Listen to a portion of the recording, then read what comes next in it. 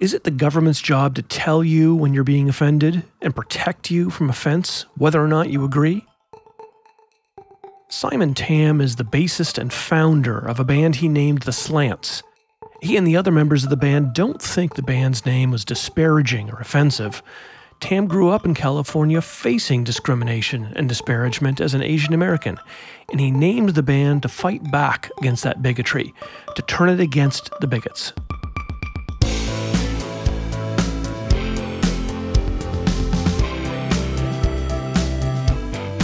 I mean, the name really came from, for one, as commentary, like you pointed out, but also because we wanted to share our perspective or our slant on life, if you will, of what it's like to be people of color in the U.S. And the idea of kind of reappropriation and claiming of negative stereotypes really got cemented in my mind from a couple of incidents as a child and throughout high school. Most notably, one happened during my middle school years when I was, responsible for cleaning up the sports equipment during our recess one day. And I didn't realize it, but another group of students hung back and stayed. They actually it surprised me by jumping me. They pushed me to the ground. They started kicking sand in my eyes, started punching and kicking me, all the while yelling Jap and Gook over and over again.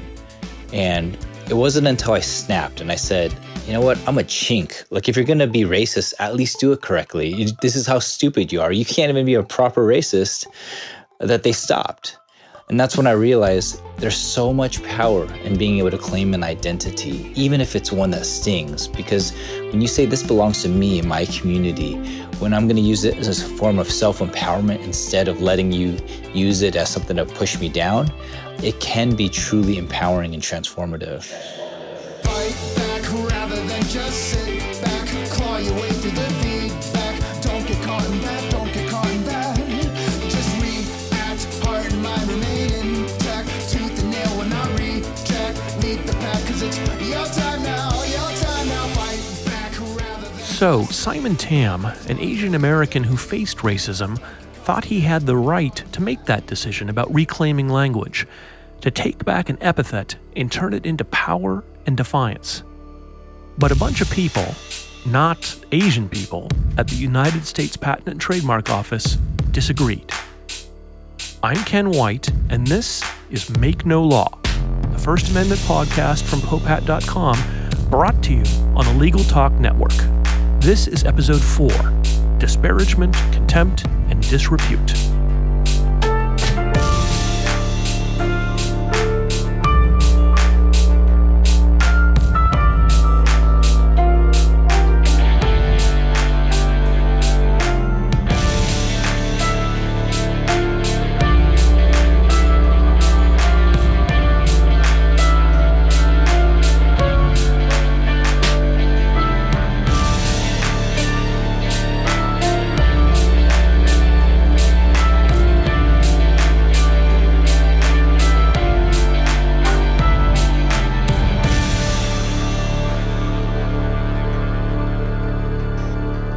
The Slants didn't choose their name as a marketing gimmick or to troll. It was expressive. It not only made a statement about racism, but it acted as a callback to other Asian American groups before them. It's definitely deeply personal, and it was kind of my way of paying homage to Asian American activists who'd been using the term in this kind of self-appropriated way for decades now. I mean, for many years, you had things like Slant Film Festival, which at its height was the second biggest Asian American film festival in North America. Never once did they receive any complaints. For them, their mission statement was to provide a bold portrayal of Asian American culture. And I always just thought that was so amazing. And you had folks like the Slanted Kings of Comedy Tour, Slant Magazine, Slant TV. All these things were just kind of providing edgy, nuanced views of my experience and one that I could deeply relate to. So I thought, how cool is it to be a part of this overall movement? So, Simon Tam didn't think the Slants was disparaging. His bandmates didn't think it was disparaging. The band's many fans didn't think it was disparaging. The problem arose when Tam tried to register the trademark for the Slants with the PTO, the United States Patent and Trademark Office.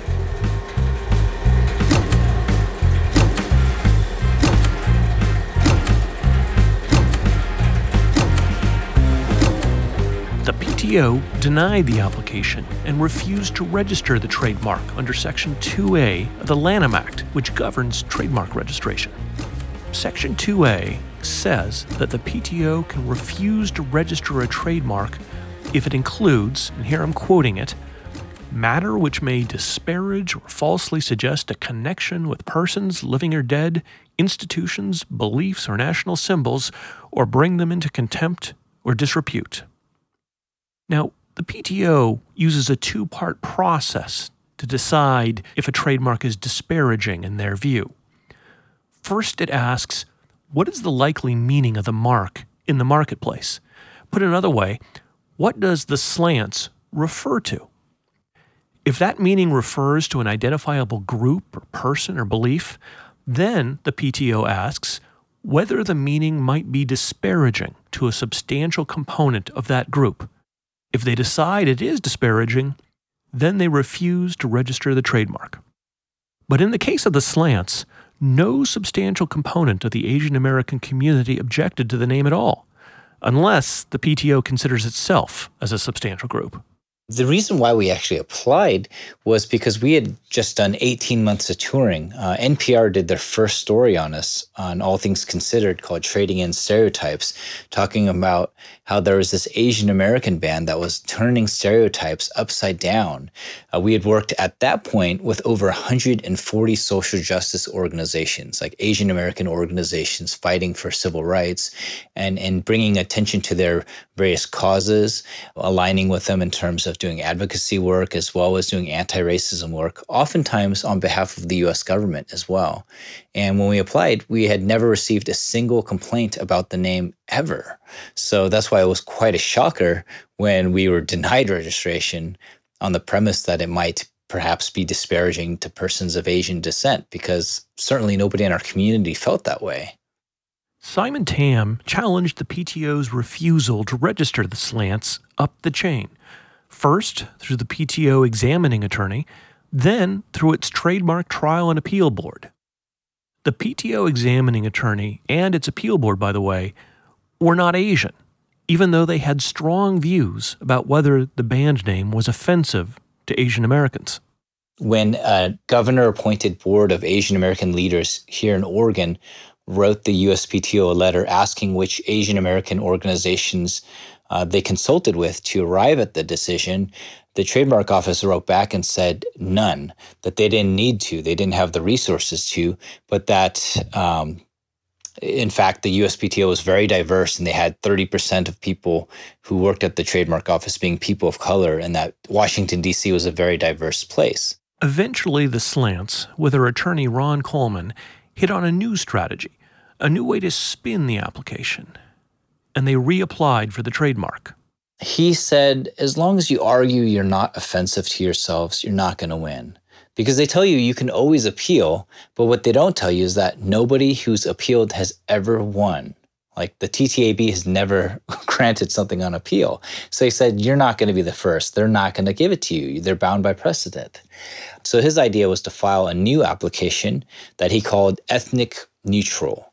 In other words, there was nothing in the application that hinted the fact that we are an all-Asian band. The only thing Asian about it is my Chinese middle name. And he thought, well, slant means a lot of different things. It's not an inherent slur, so maybe we'll luck out. Maybe we'll just file. It'll just kind of go through without someone thinking about it, and we'll get the registration. However, the trademark office gave us the exact same examining attorney, and he actually copy and pasted his previous response into the current application, submitting another refusal. So, the neutral approach didn't work. The PTO said, in effect, hey, you didn't say it, but we know that you guys are Asian. And we also pointed out the fact that my band is the only one in all of U.S. history to be denied a registration for slant on the premise that it's disparaging to Asians. Hundreds of them have been applied for before, and many of them granted, but not once did they say, slant could be considered derogatory. So we asked him why that was. The trademark office responded saying, "It is incontestable that the applicant is of Asian descent and part of an Asian band. Thus, there's an association with the racial slur." But, that's just a fancy way of saying, hey, anyone can register a trademark for the slants as long as they're not Asian. Because I can't change the imagery of the band. That's literally like my face. We can't change the imagery of the makeup of the band unless I were to fire everybody in the band who's Asian and replace them with non-Asians instead. Simon Tam and his lawyers started focusing more on the First Amendment argument.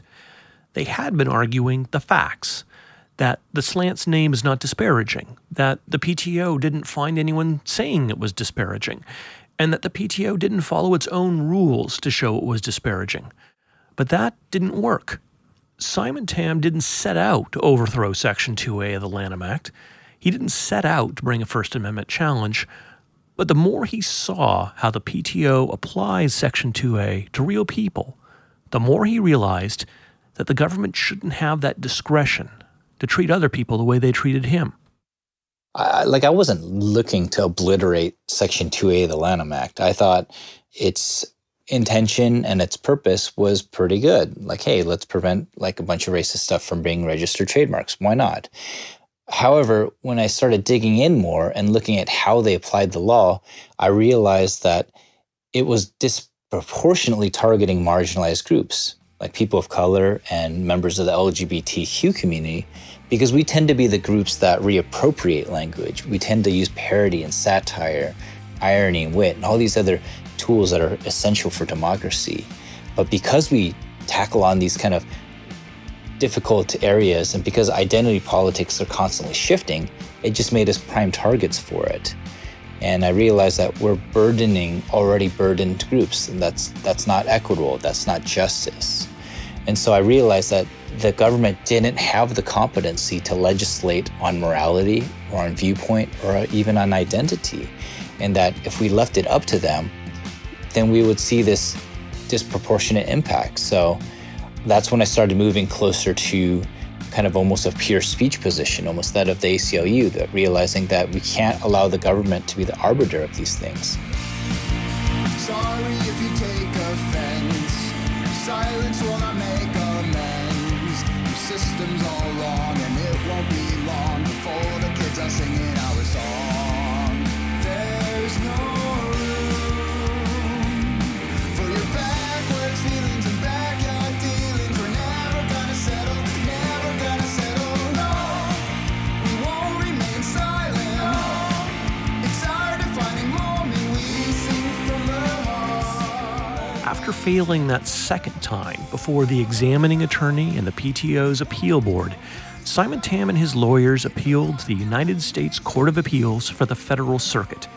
That's the court that hears appeals from a number of federal agencies. They argued that under the First Amendment, the government, in the form of the PTO, can't refuse to register a trademark because it doesn't like the message the trademark sends, because the PTO doesn't like the expressive part of the trademark. Now, this whole time they were litigating this in federal court, the PTO was arguing two main things. First, it was arguing that Section 2A is valid and the PTO can use it because trademarks are commercial speech, and therefore laws regulating them are subject to the more lenient First Amendment standard that applies to things like advertisements. Traditionally, the courts have given the government more leeway to restrict advertisements than they have other speech. But the other thing the PTO was still arguing was that the name the slants is offensive to Asian Americans, that it's disparaging. They were still doing that without real evidence. In fact, they were doing that based on things they made up. The PTO claimed during the litigation that one of the slants concerts was canceled because so many people found it offensive. They got that claim from an anonymous MySpace page online. It wasn't true. Simon Tam got declarations from that organization that hosted him, saying it wasn't true, and that the concert was canceled for logistical reasons, and that they had had the slants there other times. But the PTO stubbornly stuck by that MySpace page as evidence, even in federal court.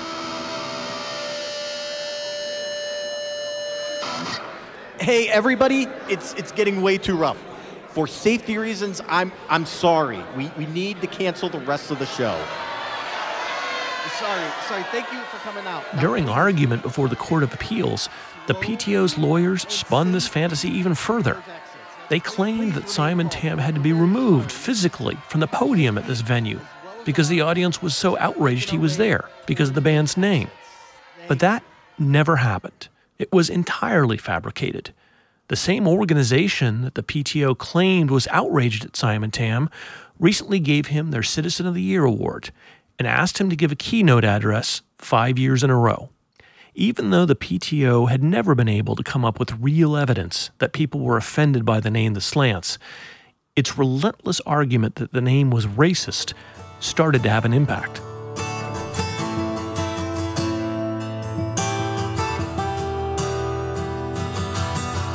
And it was like absurd because here I have the federal government telling other people how racist I am while using false information. I mean, what does that do to a person? You know, how that kind of misinformation being spread about me actually in many ways started hurting me because I started getting speaking events canceled on me and events by the band canceled on me, people pulling out because they said, oh, the government says you're racist, that people are offended. And it took a lot of additional phone calls and paperwork just to say, no, like this is actually false. Like talk to the actual community organizations involved in these incidents and they'll all stand by us no matter what. It was just like weird to get threats at my job because of what the government was saying. In 2015, the United States Court of Appeals for the Federal Circuit agreed with Simon Tam and his lawyers that Section 2A, the law the PTO relied on to refuse to register the Slants, was unconstitutional. Here's what Circuit Judge Kimberly Moore said. The government cannot refuse to register disparaging marks because it disapproves of the expressive messages conveyed by the marks. It cannot refuse to register marks because it concludes that such marks will be disparaging to others. The United States Supreme Court agreed to review that decision. In the Supreme Court, the PTO continued to argue that the Slants is a disparaging name and that trademarks are commercial speech, and therefore Section 2A is subject to a more forgiving review. They also argued that trademarks aren't really speech by the people who register them. Instead, the PTO argued, trademark registration is like speech by the government because the government is putting its own stamp of approval on these marks by registering them, and the government can regulate its own speech. As Chief Justice Roberts pointed out at oral argument, that's begging the question. Unregistered trademark or for unfair competition more generally. Counsel, I'm concerned that your government program argument is circular. The claim is you're not registering my mark because it's disparaging, and your answer is, well, we run a program that doesn't include disparaging trademarks, so that's why you're excluded. It doesn't seem to me to advance the argument very much. In June 2017, the Supreme Court vindicated Simon Tam and the Slants. Justice Gorsuch had only recently been confirmed, and he didn't vote, but all 8 other justices agreed that the PTO was wrong and that Section 2A violates the First Amendment. The decision is a classic Supreme Court dog's breakfast. A mess with different justices agreeing with different parts of opinions and not all agreeing on the justification for the outcome. But the bottom line was this. The justices rejected the idea that Simon Tam's trademark registration was speech by the government or speech subsidized by the government or any other sort of speech that the government gets to control. In fact, writing for the court, Justice Samuel Alito ridiculed that argument. For example, if trademarks represent government speech, what does the government have in mind when it advises Americans to make believe from Sony? Think different, Apple. Just do it, Nike. Or have it your way, Burger King. Was the government warning about a coming disaster when it registered the mark End Time Ministries? Confronted with the question of whether trademarks are commercial speech and whether laws regulating trademarks should be subjected to the more forgiving level of scrutiny associated with commercial speech, the court did its favorite thing. It punted.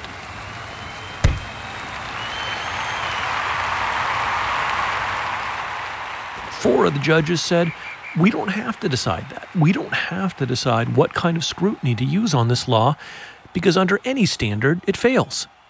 Even under the more forgiving commercial speech standard, Section 2A violates the First Amendment. 4 of the justices explained that the government doesn't have a legitimate interest in protecting you from offense. Here's more from Justice Alito.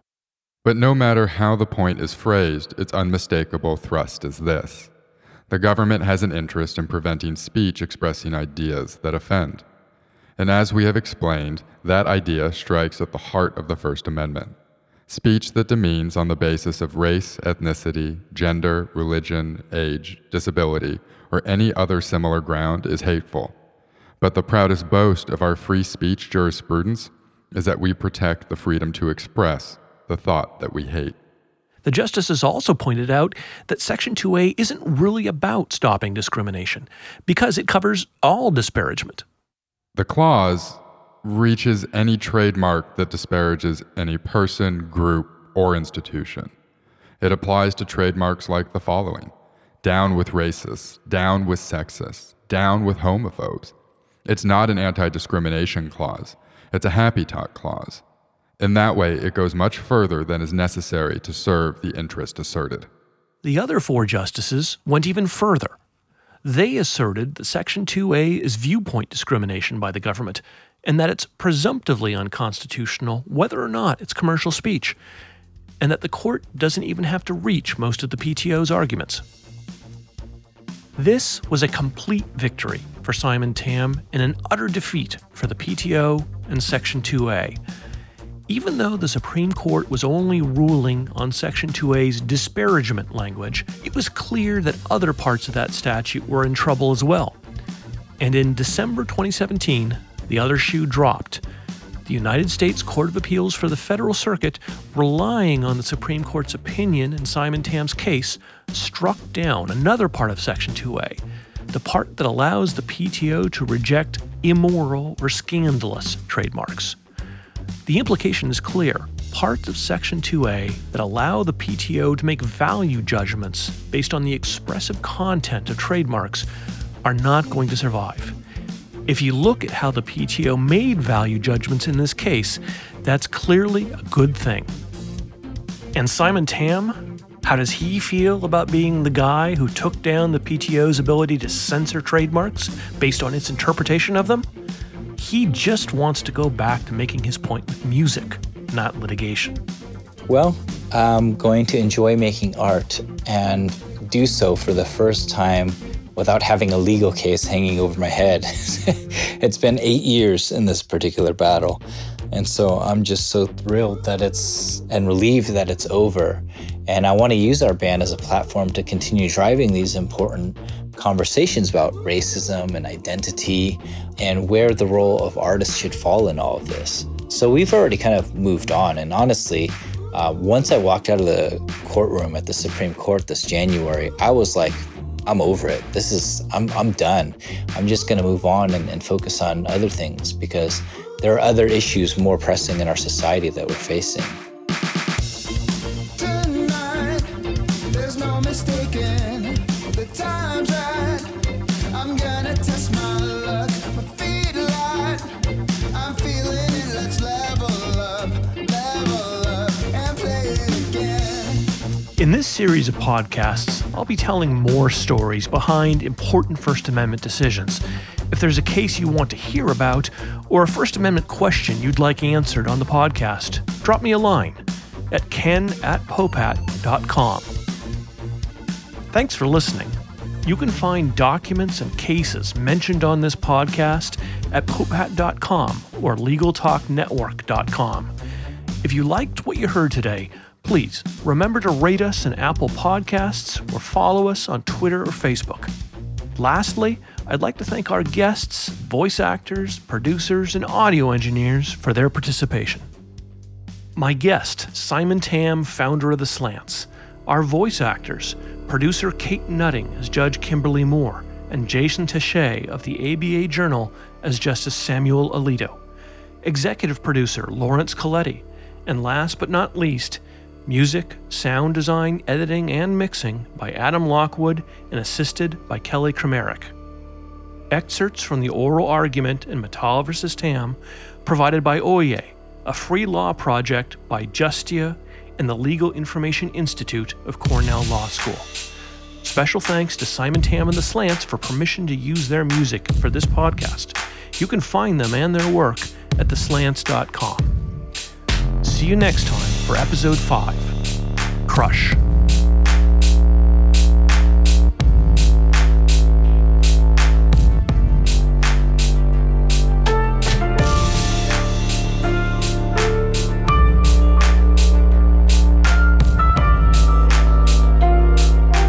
The views expressed by the participants of this program are their own and do not represent the views of, nor are they endorsed by, Popat, Legal Talk Network, or their respective officers, directors, employees, agents, representatives, shareholders, or subsidiaries. None of the content should be considered legal advice. As always, consult a lawyer, please.